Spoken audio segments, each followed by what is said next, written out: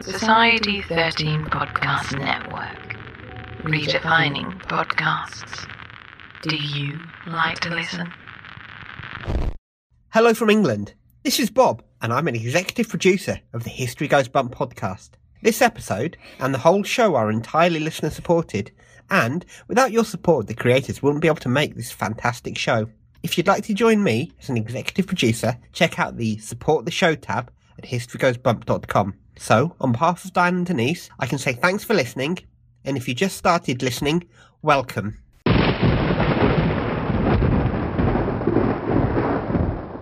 On a misty night, two lovely ladies came up with an idea to research and tell the world about history and the things that go bump in the night.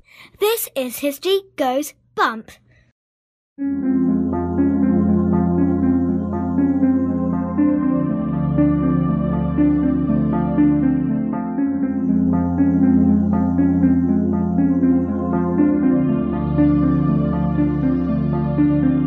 History tells the story of the world and of our lives.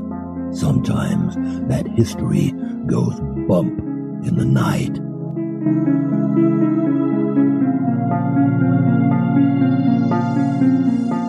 Broadcasting from the center of oddity and the supernatural in Central Florida, it's the History Goes Bump podcast.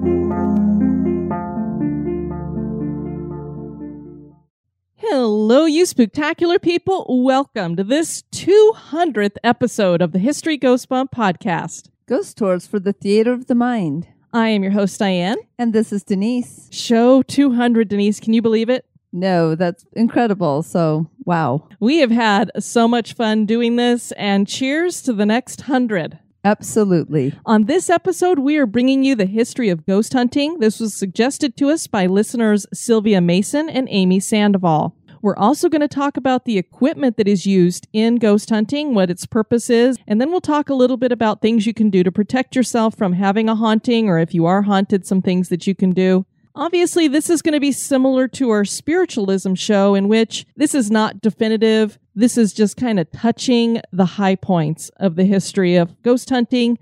There's so much material here. Obviously, volumes have been written about this as well as the particular ghost hunters that we're going to talk about. They have written volumes. It's just going to be a basic overview.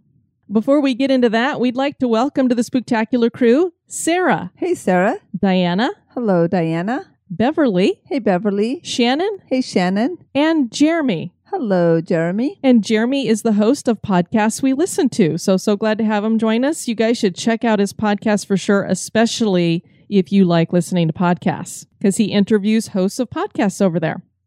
And now, this moment in oddity.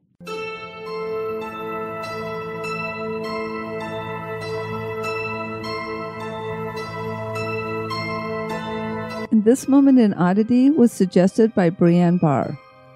Marietta, Georgia has one of the most unique roadside attractions in the United States, and it happens to be attached to a Kentucky Fried Chicken restaurant.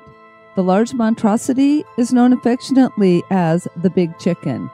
The KFC is located at Cobb Parkway and Roswell Road. The chicken was not built for the KFC, though. Originally, the Big Chicken was built for Stanley R. Tubby Davis and his Johnny Reb's Chick, Chuck, and Shake restaurant. The Big Chicken rises to 7 stories, is still sighted, and has a moving beak and eyes. A few years after it was completed, Davis sold Johnny Reb's to his brother, who turned it into a franchise of KFC. The landmark was almost razed in 1993, but the public convinced KFC to restore the structure to its former glory. A Big Chicken roadside landmark certainly is odd.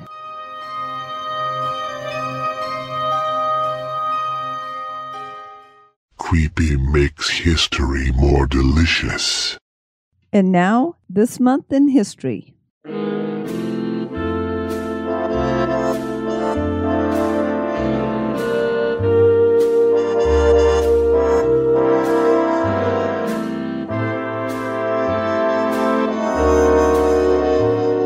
In the month of May, on the 1st in 1960, an American U-2 spy plane flying at 60,000 feet was shot down over central Russia on the eve of an American-Soviet summit.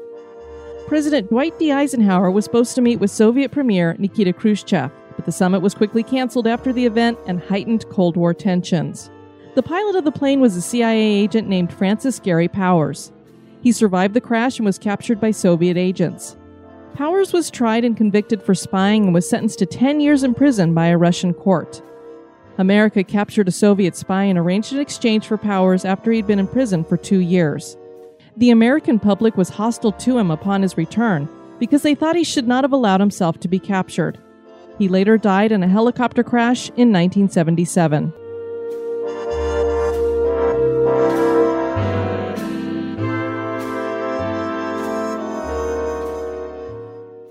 Supernatural activity has been a part of the human experience since the dawn of mankind. Our fascination and, for some, reverence of this activity has lasted into our modern era. The desire to understand where this phenomenon originates and to somehow prove its existence via scientific means has come to be known as paranormal investigation or simply ghost hunting. While we encourage people to not tempt the spirits, Especially you over there.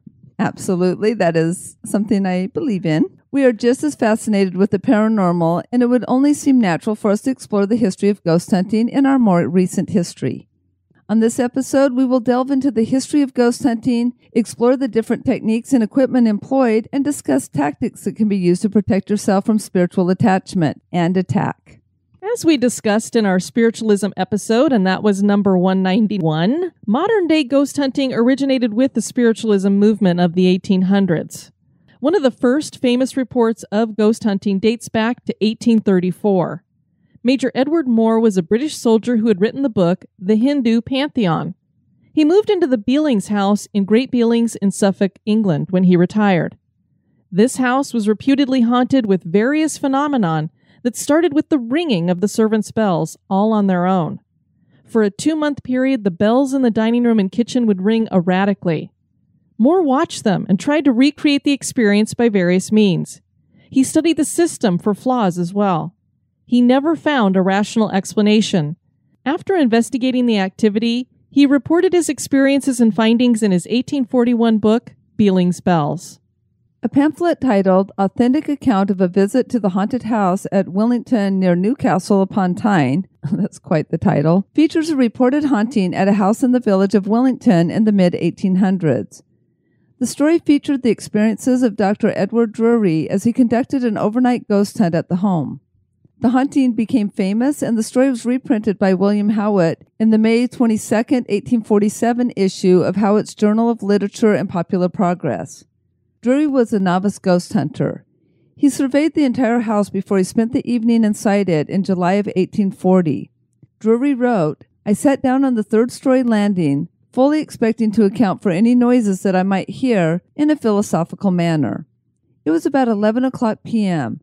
About 10 minutes to 12, we both heard a noise as if a number of people were pattering about with their feet on the bare floor. And yet, so singular was the noise that I could not minutely determine from whence it proceeded.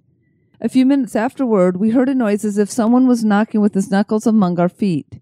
This was followed by a hollow cough from the very room from whence the apparition proceeded. The only noise after this was as if a person was rustling against the wall and coming upstairs. In taking my eyes from the watch, they became riveted upon a closet door, which I distinctly saw open, and saw also the figure of a female attired in grayish garments, with the head inclining downward and one hand pressed upon the chest as if in pain. The right hand extended towards the floor with the index finger pointing downwards.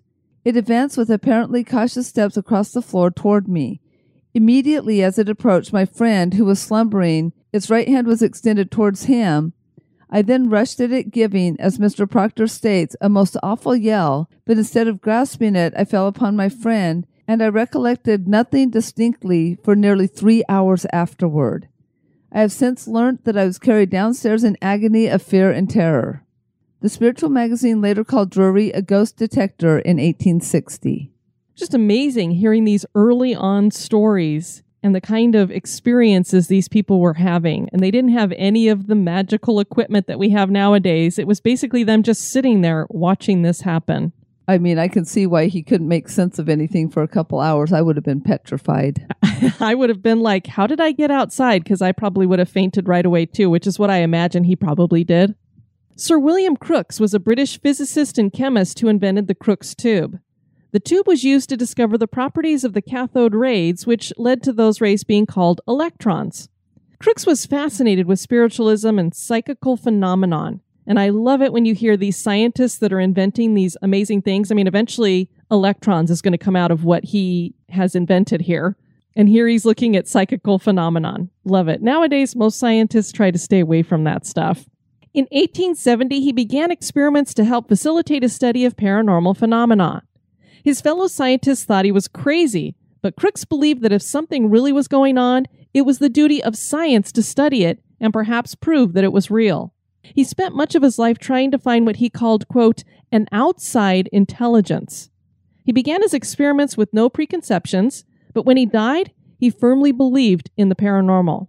He set the conditions for testing mediums. They had to come to his house, and he chose the apparatus he used for testing.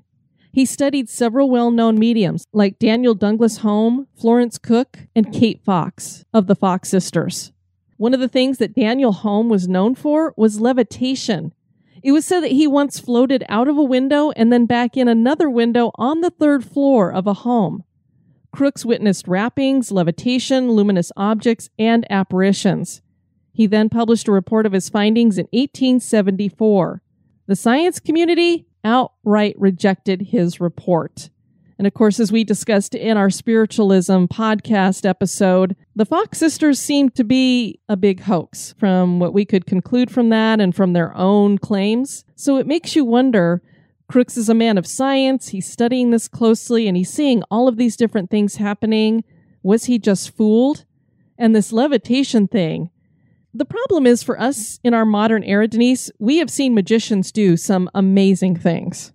Yes, some to the point that I'm not too sure that they haven't called on something paranormal to help them. Exactly. And so if they are able to conduct these kinds of illusions, how do we know that's not what these people were doing then? I don't know how this Daniel Home did this. Did it really happen? But you could see why the science community read this stuff and went, sure.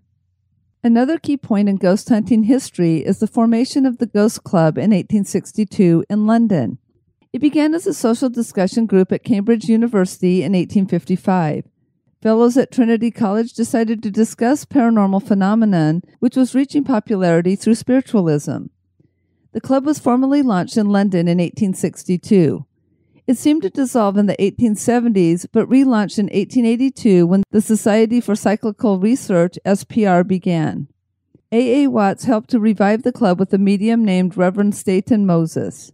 The Ghost Club differed from the SPR because members believed in the paranormal, whereas the SPR was more devoted to conducting scientific research. Attendance at meetings was obligatory, and membership remained small for the next 54 years with only 82 members. The names of members alive and dead were recited every November 2nd, the Feast of All Souls. There were those who claimed that deceased members made their presence known during the recitations. And that's not what we're doing when we welcome you to the Spooktacular crew. Just an FYI. Yeah.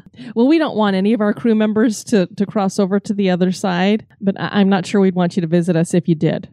The organization served as a place of refuge for some controversial figures. Attendance fell starting in the 1930s, and Harry Price, Bly Bond, and a handful of surviving members agreed to wind up the club in 1936 after 485 meetings. Within 18 months, the Ghost Club was opened again. The club's membership has gone up and down, and there was political turmoil in the 1990s.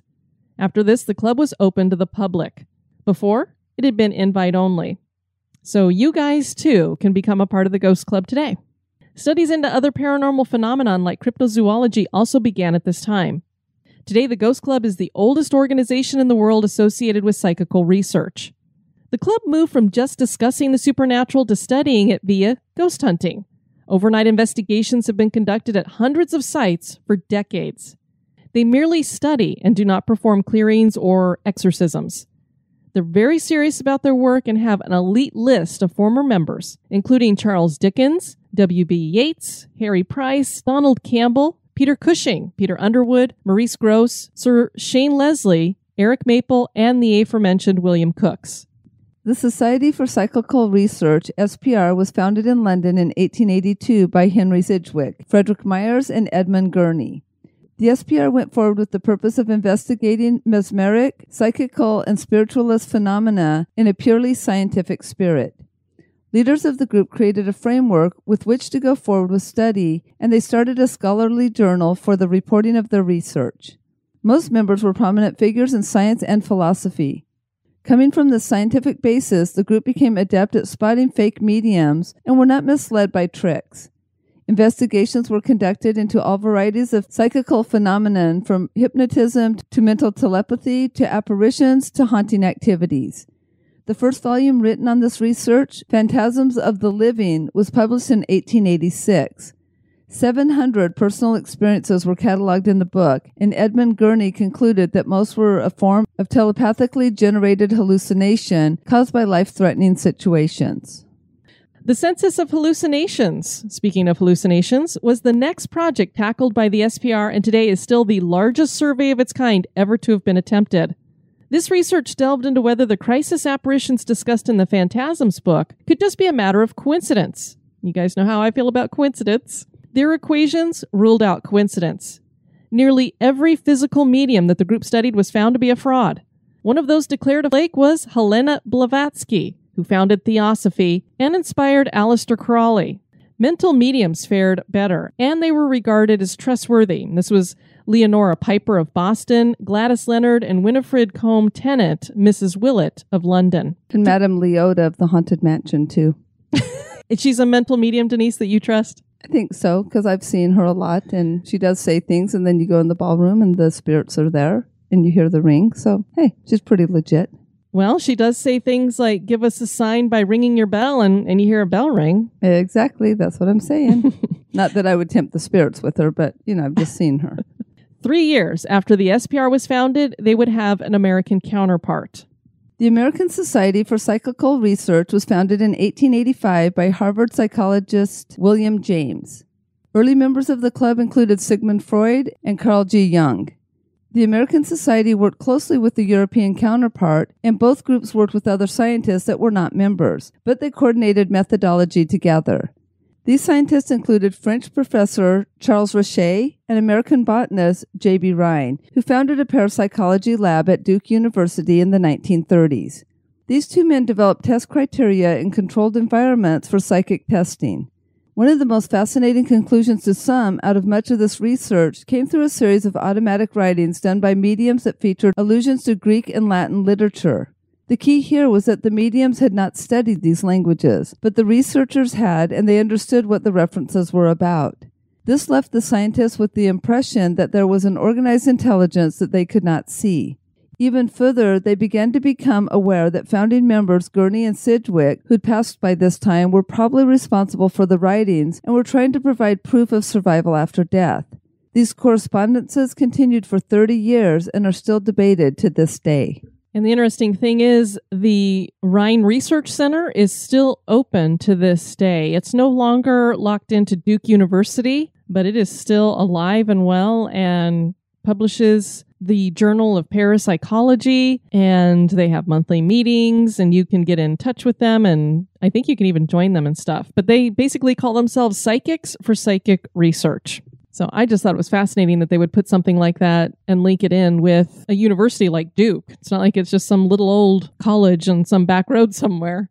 Now, you heard us mention a pretty famous name when it comes to ghost hunting when we were talking about the Ghost Club, and that is Harry Price. He was born in London on January 17th, 1881. He would become the real father of ghost hunting. He was a writer who became a psychical researcher, and for this reason, he documented much of his work in books and articles. One of his first interests was magic, and he himself became an amateur conjurer, joining the Magic Circle in 1922. This would help him to identify fraud in mediums. He knew all the tricks. He knew if they were pulling his leg. So if he could recreate what they were doing, he would know that they were fraudulent. Price joined SPR in 1920, so he moved from just being a part of the Ghost Club to actually wanting to get into the scientific study. He spent most of his life investigating hauntings and psychical phenomenon.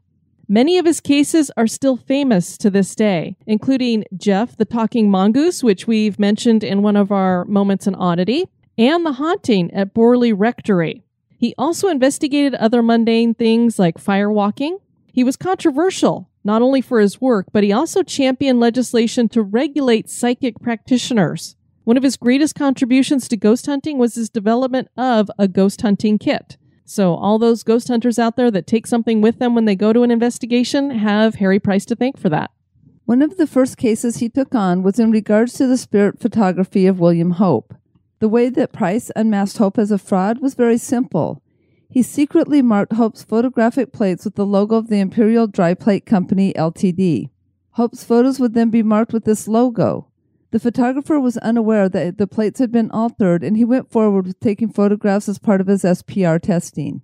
Hope later handed over his photos to the SPR, and they contained spirits in the pictures. Price knew that Hope was a fraud after this because none of those pictures had the logo on them. It was clear that Hope had exchanged the materials provided by Price with his own prepared materials containing the fake spirit images.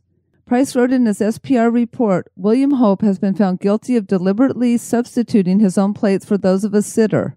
It implies that the medium brings to the sitting a duplicate slide and fake plates for fraudulent purposes."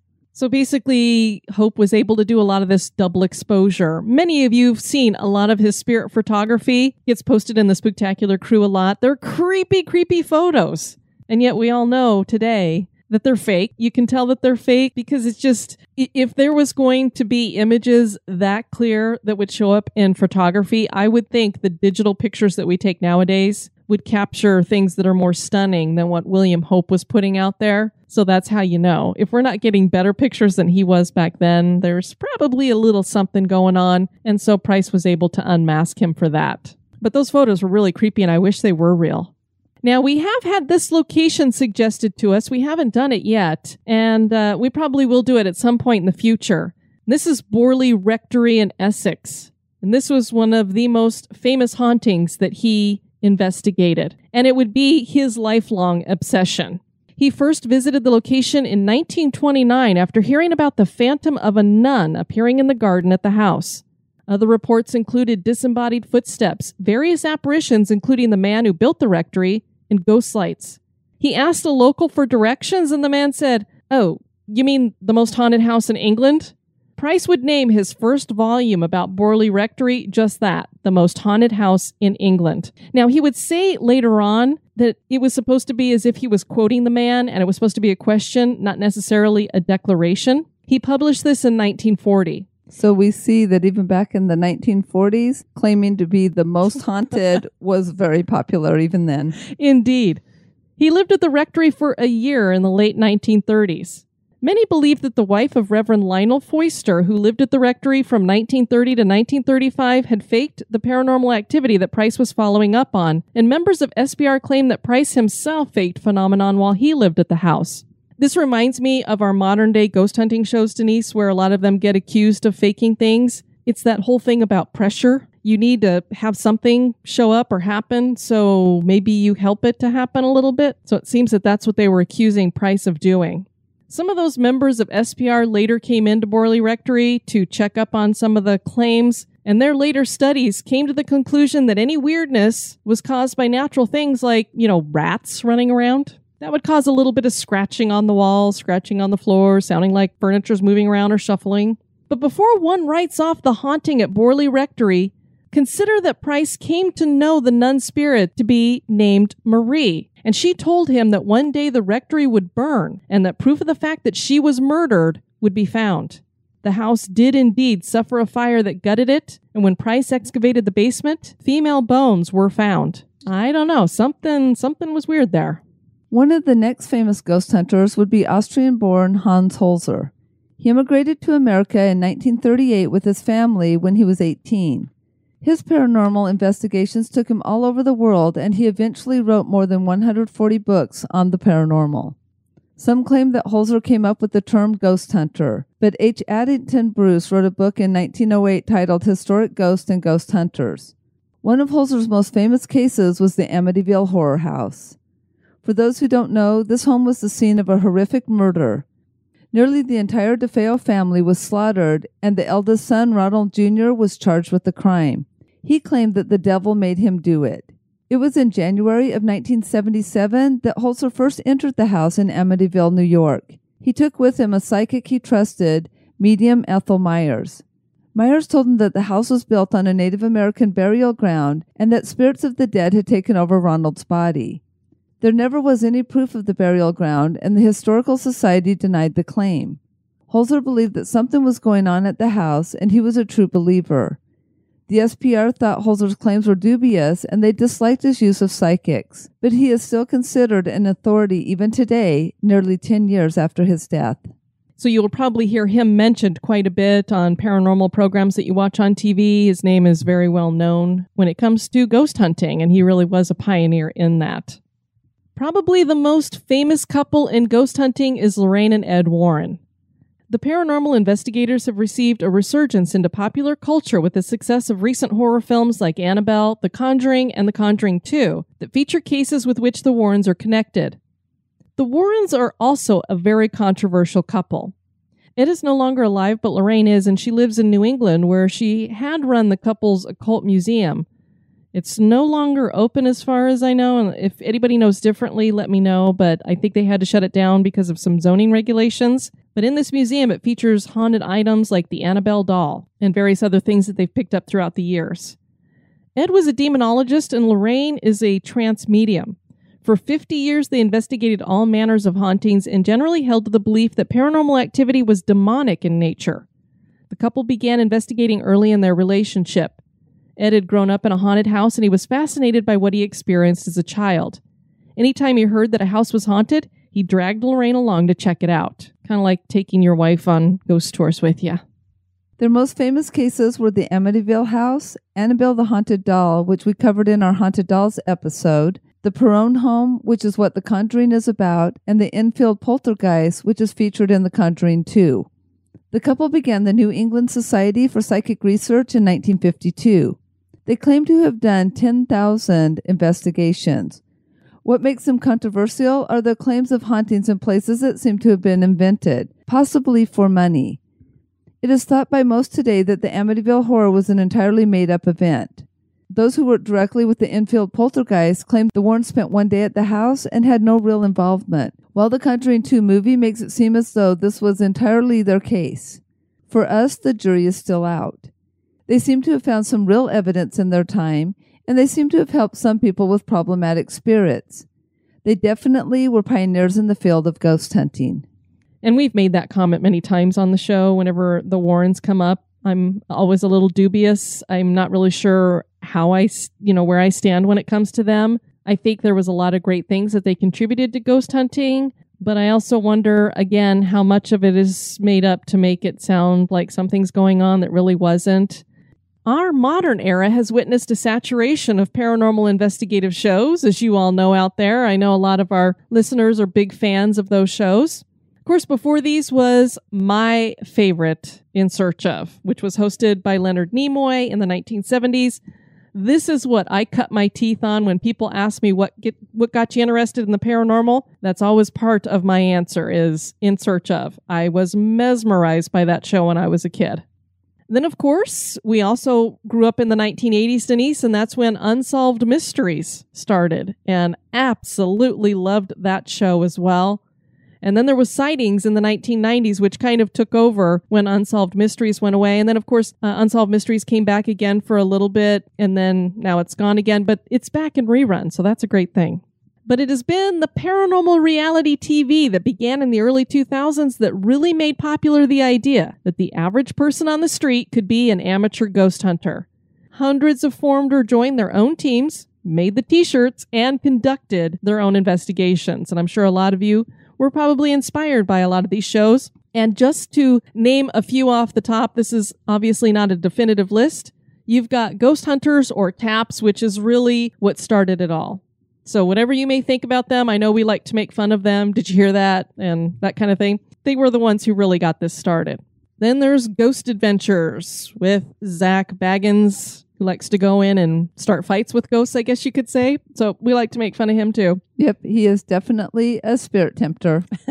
There's Ghost Lab, Haunted Collector, Ghost Mine, Fact or Faked, Destination Truth, that was one of my favorites, Paranormal Witness, Celebrity Ghost Stories, Ghost Asylum, My Ghost Story, Ghost Brothers, which is a lot of people's most recent favorite. I really enjoy that one. Kindred Spirits, Dead Files, Most Haunted, Haunted Highway, Paranormal State, and Paranormal Lockdown. Denise, you and I have never gone and specifically done any kind of ghost hunting, but we have worked with some of the equipment that we're going to discuss here.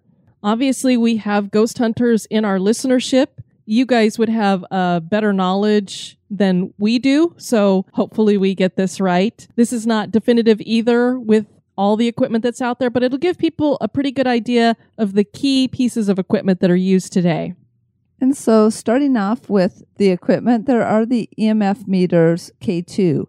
These meters measure the rate of change in the surrounding magnetic field, so they're sensitive to changing magnetic fields. Those fields have frequency above 0 hertz. EMF meters are designed to measure many frequency ranges, which you will hear as ELF, visible light, and X-rays. Most meters read frequencies of about 30 to 10,000 hertz. It is believed that ghosts use electrical activity for energy, and so they will cause spikes in EMF detectors. Most EMFs that you have seen have color zones ranging from green to orange to red, with a red spike indicating a spirit nearby. Then there's the EDI meters, or sometimes they're nicknamed EDI. This is an all-in-one device. It has an EMF meter, a temperature gauge, humidity gauge, and a geophone vibration detection. And what a geophone is it basically converts ground movement into voltage.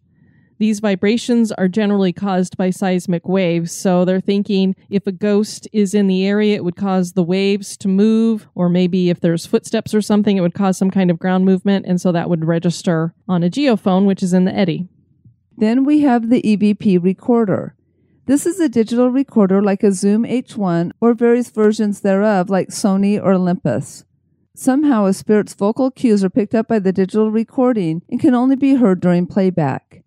There is a version of recorder that provides real-time recording, meaning that it rewinds and plays back as you go so that you can listen while investigating.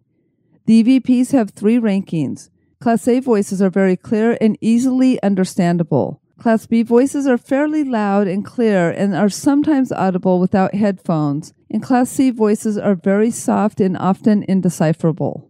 And the neat thing about those real-time EVP recorders is I think they work better because when you've done a session, you may have recorded hours and hours of audio and then you got to go back and listen to hours and hours. And sometimes wouldn't it be better if you knew that you got something that was responding to you right at that moment rather than later you're like, well, I think we were in this room and then something said something to us. To me, it's much easier if you could just right then know that something said something to you about 5 minutes ago. Right. And then you're thinking back. And so you're like, I think I remember hearing that, but am I just like, but then you also question, or am I thinking I heard that because of the information I now have?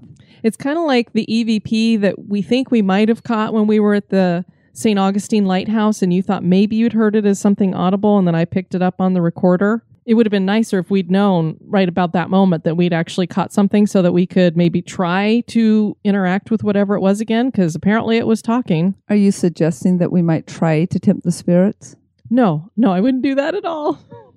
Another form of EVP kind of communication is with ghost boxes, or you might have heard them called shack hacks. At a basic level, a ghost box is a broken AM/FM radio.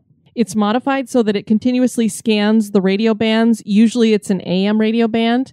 And when a spirit uses this to communicate, words can be heard, sometimes even a full sentence.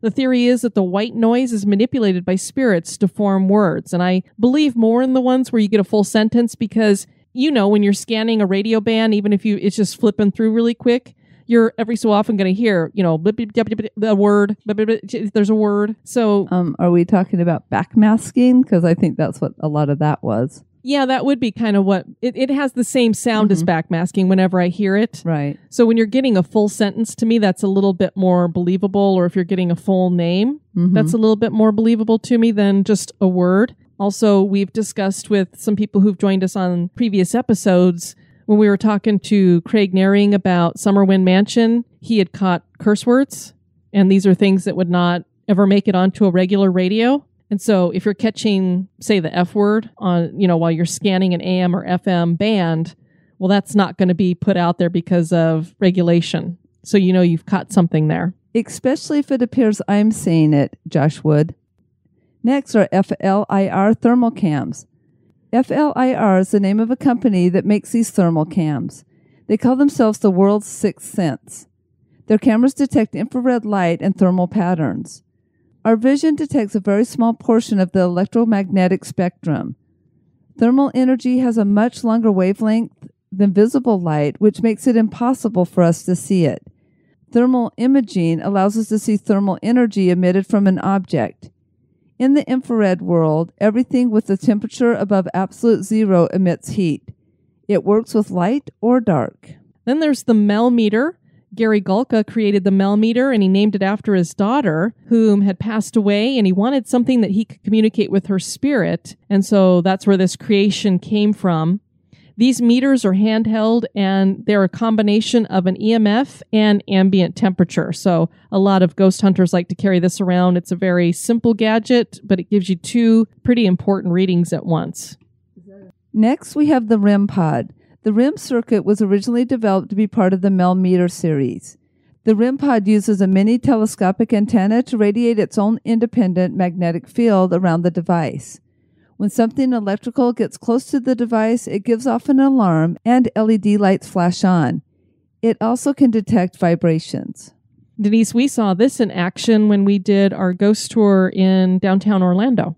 Oh, that's true. Yes, we did. Yeah, when we were in that upstairs room, and he just set it on the other side of the room, because if you put it too close to a human, we'll set them off too, because we have electrical energy coming off of us, which is why as spirits we tend to do the same thing. And it did go off a couple times. So that was interesting. But not as much as the disco lights did. No, and you definitely had fun with your disco lights. Full spectrum video camera. Our eyes can't see ultraviolet or infrared light. A full spectrum camera detects all of these levels of light. The theory is that ghosts show themselves in UV or IR light ranges. These cameras are the best to use because they give you the most light possible, and this goes back to us talking about the FLIR thermal cams. Same thing with a full spectrum video camera. If you look online, you'll see that it gives you the full wavelengths of all different light. So it's a very clear, again, like putting a really good pair of sunglasses on. And now for my favorite, the laser grid. Not so much for its effectiveness in ghost hunting, but just because it looks super, super cool. And I love it when just regular humans walk through it. It is the coolest thing ever. And where's the first time you saw this? The first time I saw it was in the Unitarian Church in Alton, Illinois. Yeah, all of a sudden Denise goes, whoa, because the guy whips out this thing and just throws it up against a back room that was on the other end of the sanctuary. And then he walked back into our room, and so you saw his like form walking through it. And it was this huge shadow. Now, this is coming from the girl who had all the lights that went to the music and black lights and strobe lights and the little like disco ball and everything in my bedroom growing up, but in black light posters. But that was super, super cool. I love this one. But anyway, getting back to the actual tool, green is the most visible color of lasers, so that generally is the color grid chosen. This is a device that you're going to face towards a wall or an open area, like Diane said, and then when it's on, it's going to throw a grid pattern up like small squares or dots of light. And then what hunters watch for is shadows to pass through the grid. And like I said, we saw an actual human walk through it, but you could see the shadow kind of breaking up the grid as it walked. And so it's just a really neat illusion. And I believe he told us a story that when he had thrown it up that same way before, and they were doing a ghost tour, they all watched a huge shadow form and get bigger and bigger as it seemed like it was coming towards them. Yes, so not the night we were there, but yes, no. He did say that. But the night we were there, we just saw him walking through, and I could have watched that for hours. It was cool. Yeah, and we didn't have any experiences there, but Heather, who was with us, wanted to get the heck out of there when we went back into that back room. So yes, and Tammy did too. Remember, she had something zip through her head. Tammy was just sitting in front of me in the sanctuary. That happened to her, and then we went back into the room that we had the grid up on. That's when Heather was like, get me out of here. So maybe it wasn't a human form I saw walking through the grid. Just saying. Of course, there's the old standby flashlights. You're going to want these so that you can see around. Because, Denise, I've always kind of laughed about the idea of lights out. Turn all the lights out. Let's make it dark. I think that's just for the benefit of creeping out the ghost hunters or making the television shows seem a little bit more creepy. ghosts don't care if the lights are on or off. And I've always, with my own theories, and my theories are whatever you want to give them, could just be garbage. But if you're thinking that a ghost needs to draw energy from some kind of electrical item, wouldn't it be better to have a light on for it to draw that energy from rather than to have it off? Well, that's what we think it drew from in Plymouth when it turned the lamp on. My phone. Yeah, I think it was pulling energy from that. So I personally think that you should just investigate with lights on, but it does make it more fun to have the lights off. So you're going to want a flashlight for that.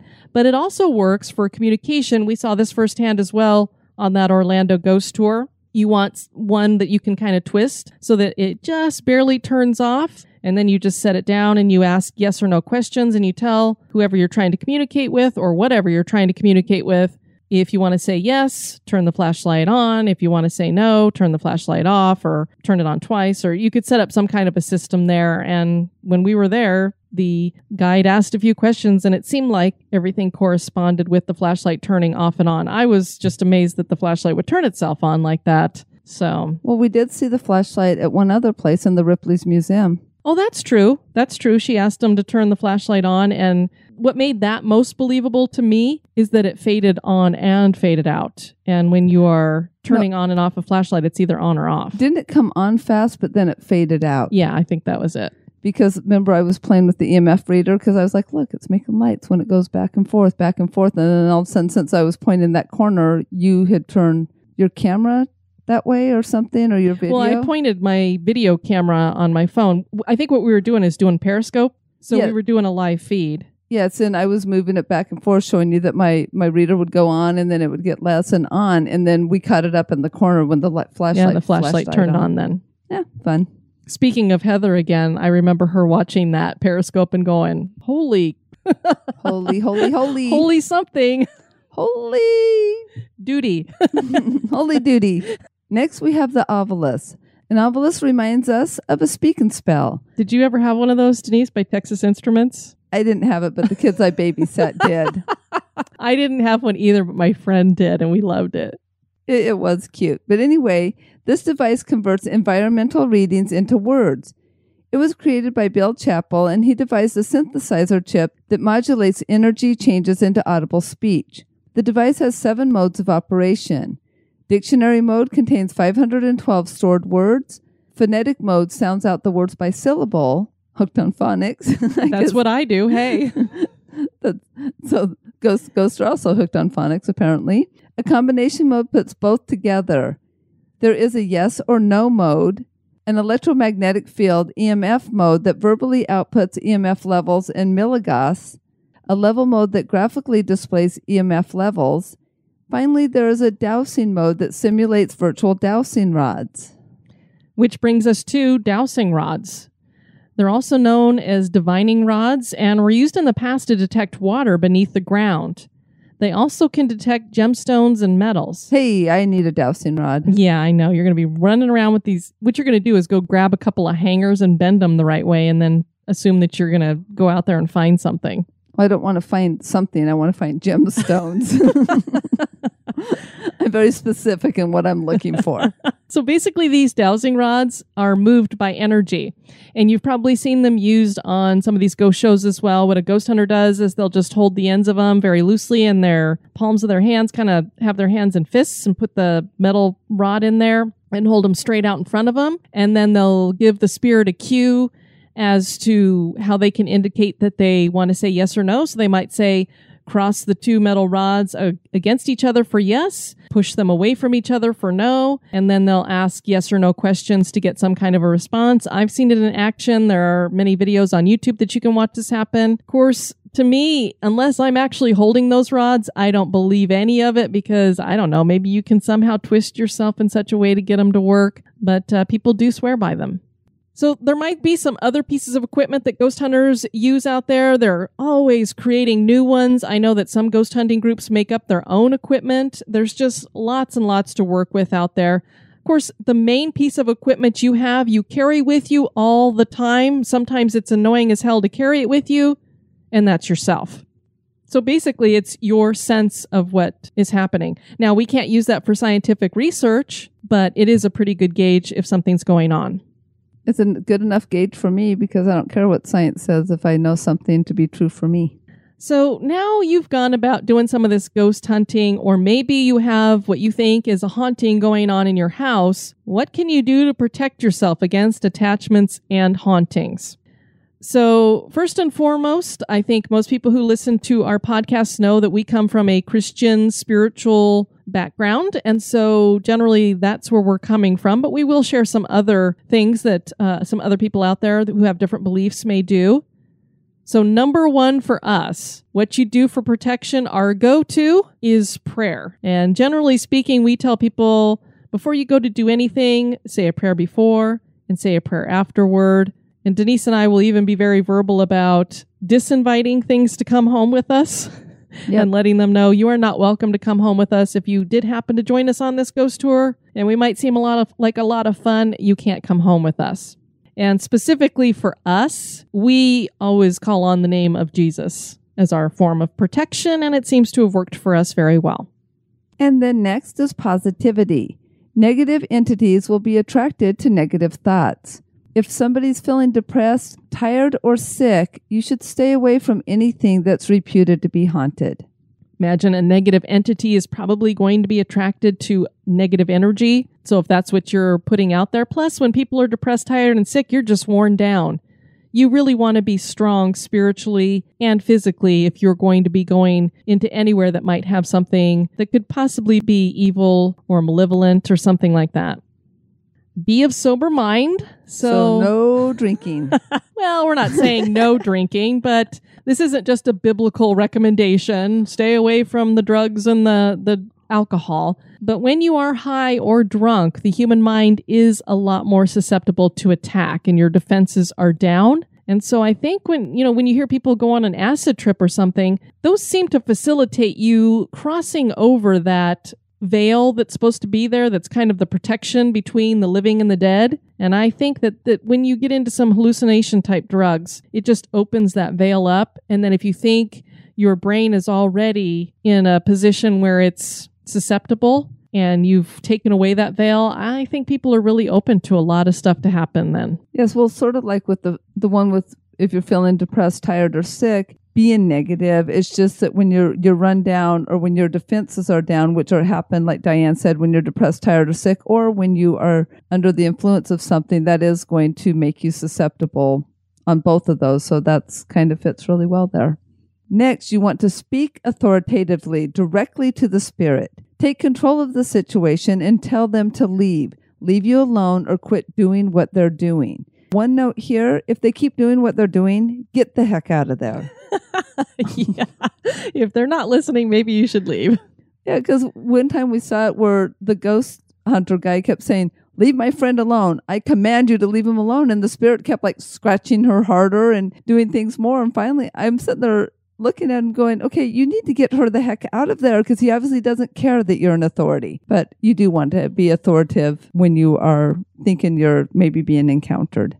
Now, salt is not only a very powerful tool when it comes to cooking. It can cover up the fact that you may not necessarily be a very good cook. It adds flavor to your food, but it's a very powerful weapon when it comes to the spiritual world. And it comes up in the Bible more than people might think. It was a symbol of friendship and integrity when it was shared between people. The disciples were called to be the salt of the earth. That means not bland, but most importantly, not contaminated, because salt, in order for salt to be good, it has to be pure. Well, and just kind of a note here, there for a while, we were actually leaving some Hawaiian salt in guest rooms as they were getting ready to check out at the Polynesian Resort in our club level. And that was kind of that same, friendship, goodwill. So even in the Polynesian culture, it's a very powerful thing of this gift of partying. I don't think people understood it, so we don't do it anymore, but it was a special salt that we had to order in that we were putting in little bags and giving them. So it was kind of cool. I thought it was really cool. That's interesting. You never told me that before. That's because it's never come up. We don't usually discuss salt and its power. I didn't know that there was so much about using salt as a form of friendship. And this goes back to the Semites, and that's what they would do. So interesting that would carry over to the Polynesian culture as well. So I'm sure there's other cultures that do the same thing. Now, I've discussed with listeners before that I have this theory when it comes to demons, that they come from the Nephilim and humans mating, and that these are spirits that can't go anywhere. They have nowhere to go. And for me, when I think of a spirit that doesn't have a body, Denise, what are our human bodies mostly made of? Water. So a spirit without a body doesn't have all of that physical water. So a demon is very thirsty. It's like they're out in the desert. And when you read anything in the Bible that would be talking about something demonic, usually there will be a reference to out in the desert. So imagine that you have this, generally speaking, a demon would be an evil spirit. They are really, really thirsty. If you are really thirsty, what is the last thing you want? If you're thirsty, salt. Exactly. So a demon probably is going to be pushed away by salt. So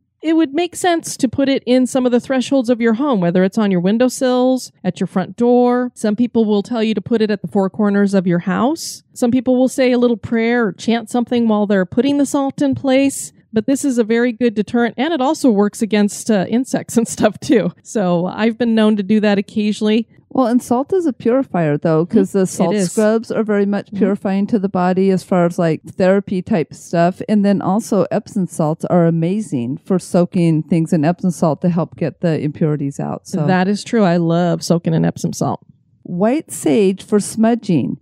Dry sage can be found at metaphysical stores and can be used as a repellent to spirits. The most common practice is to light the sage so that it smokes. Crack a window in each room of the house and start at the furthest point from the window, waving the smoke from the sage in all corners and sweeping it across the rooms towards the window. The thought is that if a spirit is in the room, the sage will cause it to flee out the window. Yeah, we used to have a massage therapist in the building. I worked in a very historical building, and she would go around. It was a haunted historic building in downtown Denver. Yeah, the Grant Humphreys mansion, to be exact. It was beautiful, but my office was there, and we did have a lady who had like she did holistic nutritional counseling, and she was a strong believer in sage being a cleaner. And so she would go around and sage all the time. So you would walk in and think there had been a party there. And then you're like, oh no, she was just taking care of cleansing our space.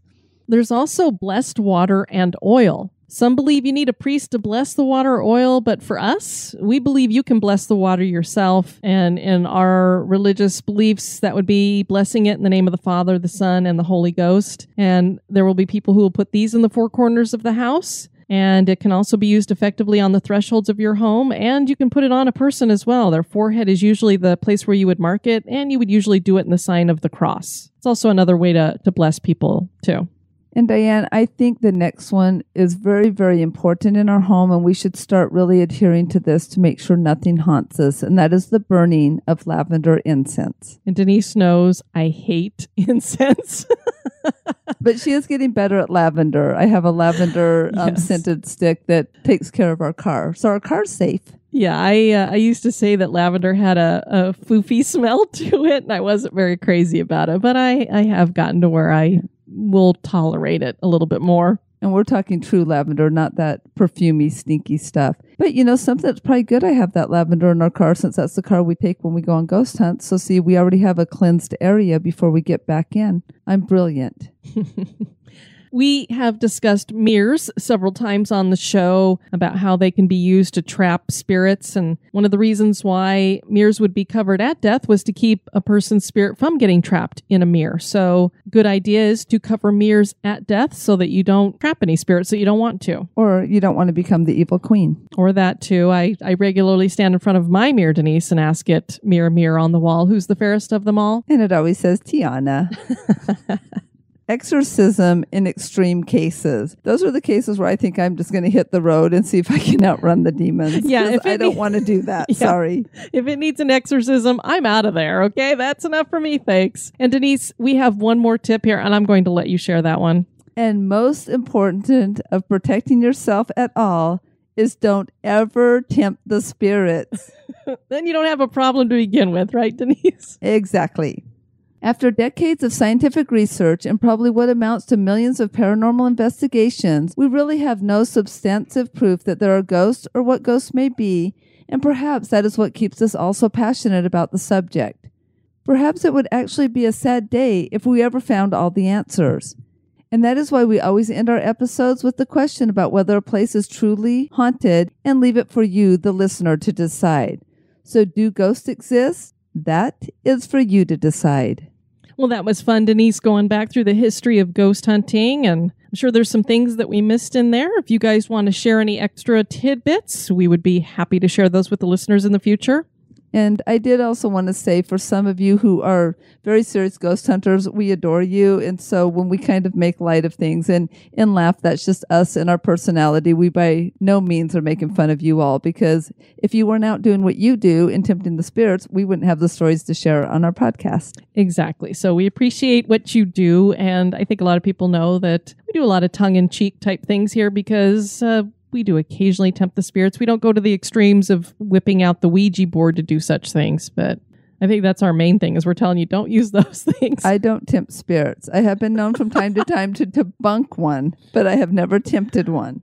Denise, we are getting ready to leave on our road trip of 2017. We're going to head through Mississippi, Texas, and Louisiana. And I cannot wait. We're leaving soon. Now, the plan is to get a couple of podcasts loaded up to drop for you guys while we are gone. And we will make attempts to try to do some podcast episodes while we are on the road. We've done that in the past. Our first road trip, we were able to do several. I think we did like 6. When we did the Carolinas, I think we put 1 up. A lot of it depends upon how much time we have and if we have access to Wi-Fi and being able to get things up and going. But on this trip, we could be safe because there's like 5 where in the world are you Starbucks cups that I need. So apparently we're going to be in Starbucks a lot. So I can't promise that we're going to have road trip shows up for sure, but we will try our best. And I will try my best to get the next 2 regular episodes up. The first one of those is going to be the Shiloh Inn in Salt Lake City, Utah. We are going to be joined by a listener named Kaz Linza, who is going to share with us a horrific story about the background of the hauntings that are going on at this hotel and some of the experiences that people have had, and an experience that he, or I believe it was his sister, had there as well. We encourage you guys to check out our website at historygoesbump.com. And Denise, if people want to send us feedback, where can they do that? They can do that at historygoesbump@gmail.com. And we did get a message over on our History Goes Bump page from Melissa Wiebe. I hope I said that right. I'm at episode 75, and while scrolling through the forthcoming episodes, I saw you guys did one on the Battle of the Somme last year. Anyways, I recalled seeing an episode on CBC last June or July in which they did a dramatization of some of the mothers who lost sons as part of the Newfoundland troop. One of the mothers saw the ghost of her son on the day of the battle outside of her kitchen window. She knew then that her son had died in the battle before the telegram confirming his death. So those stories, Denise, are always heartbreaking, and yet they're also heartwarming because I think it indicates to us that we have a chance to say goodbye. Yeah, so maybe be more cognizant when you lose somebody, because they might be trying to say goodbye and you're too busy grieving. Exactly. All right, Denise. So we have hit show 200, and that's always a time to look back, survey the landscape, see where we've come, where we're going in the future, what's working, what's not working. First of all, we want to thank our executive producers. In this month, we hit 2.5 years that we have been doing the History Goes Bump podcast. We became a business back in 2016, so we also had to pay taxes for the first time this month. We had to pay ghost taxes. I wish we had to pay ghost taxes because maybe then they really wouldn't exist.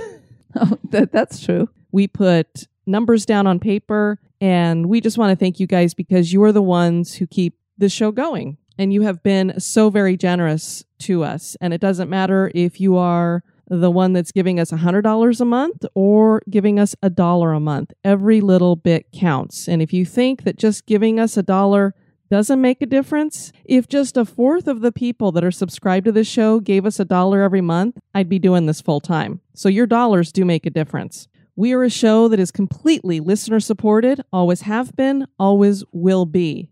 And the reason why we don't run ads is because as far as Denise and I are concerned, this is our baby. This is our artwork.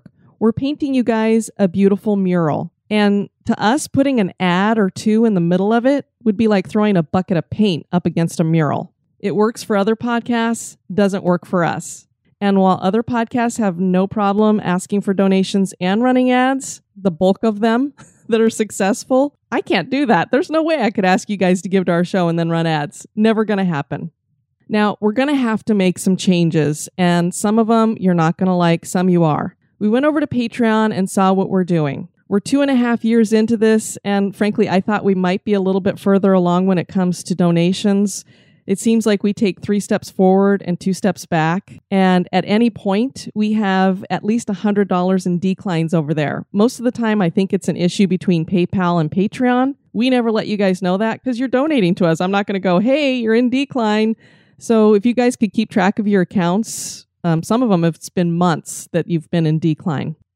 When we started the show, Patreon was just starting, so we went with them and we've grown with them and watched things change over there. It used to be milestones that you would shoot for. Now they're called goals, which makes more sense. And when we set up our goals, we thought, well, let's put some incentives in there. And I'm not going to get into all of this because we've talked about it on other shows. But anyway, when we reached certain levels, we were going to add episodes. And we've been doing that until we got ourselves to 7 episodes a month. But we've also been lengthening the episodes. We've been bringing in interviews. And while that seems like it may not be as much work because I'm not having to do as much research, we do have to do the research still to do the interviews. And I can tell you, editing the audio takes twice as long.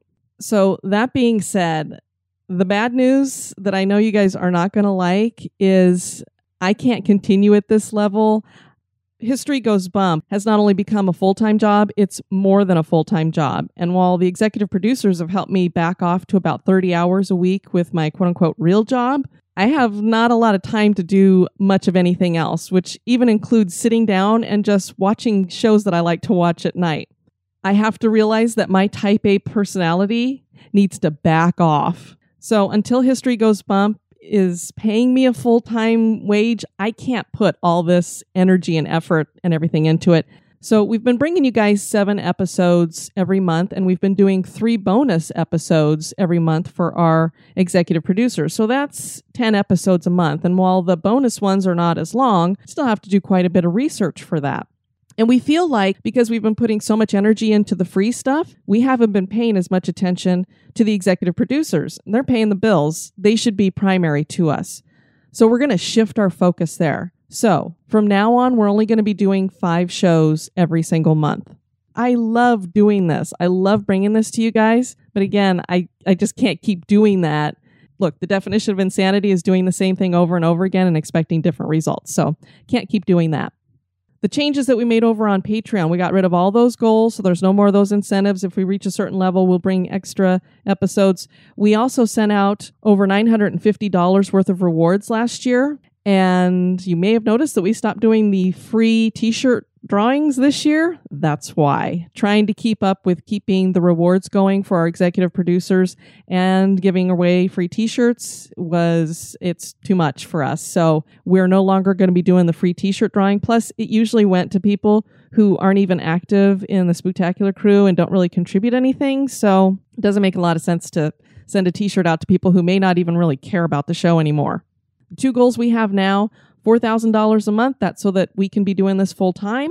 And then the other one is a dream number so that maybe in the future, if we ever reach that level, we could start renting out venues for meetups, ghost hunts, and also maybe host our own convention. So just dreams in the future.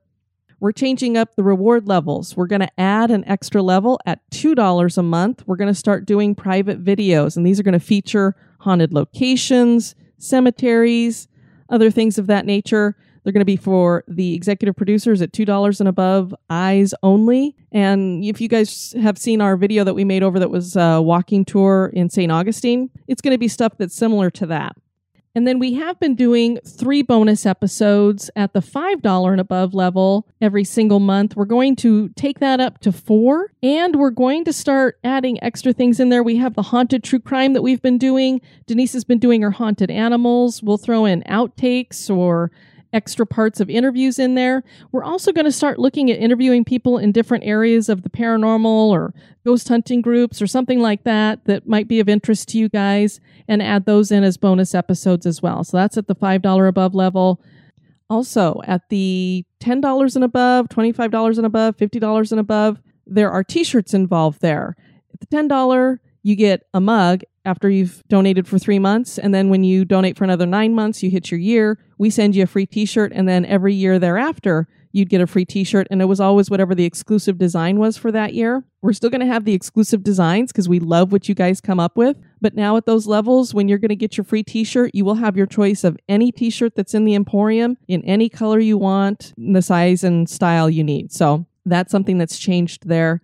At the dollar level, when you guys give $1, we do have the virtual meetups. We haven't done them for the past 2 months for a couple of reasons. Number one, for some reason, Disney's not hiring new cast members, and Denise has been working 6 days a week and usually about 10 hours a day, which is why you haven't heard her as much maybe in some of the interviews. And maybe that's why we're feeling a lot of pressure too, is because we're having to record in the wee hours of the morning and stuff whenever we could squeeze it in. So we haven't had a lot of time for that. And the program that we were using, Whoza, decided to go out of business or quit doing it. And I haven't found anything that's comparable to it that had the fun features that it had and that worked the way it did.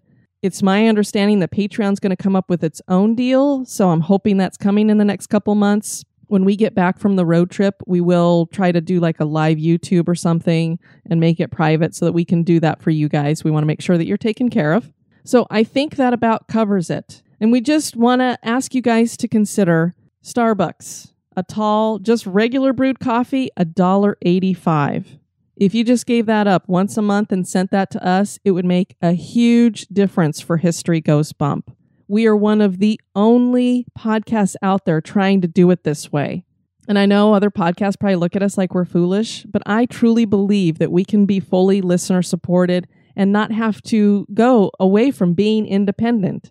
And as far as I'm concerned, if you're using corporate money and having to run ads, you're not really independent anymore.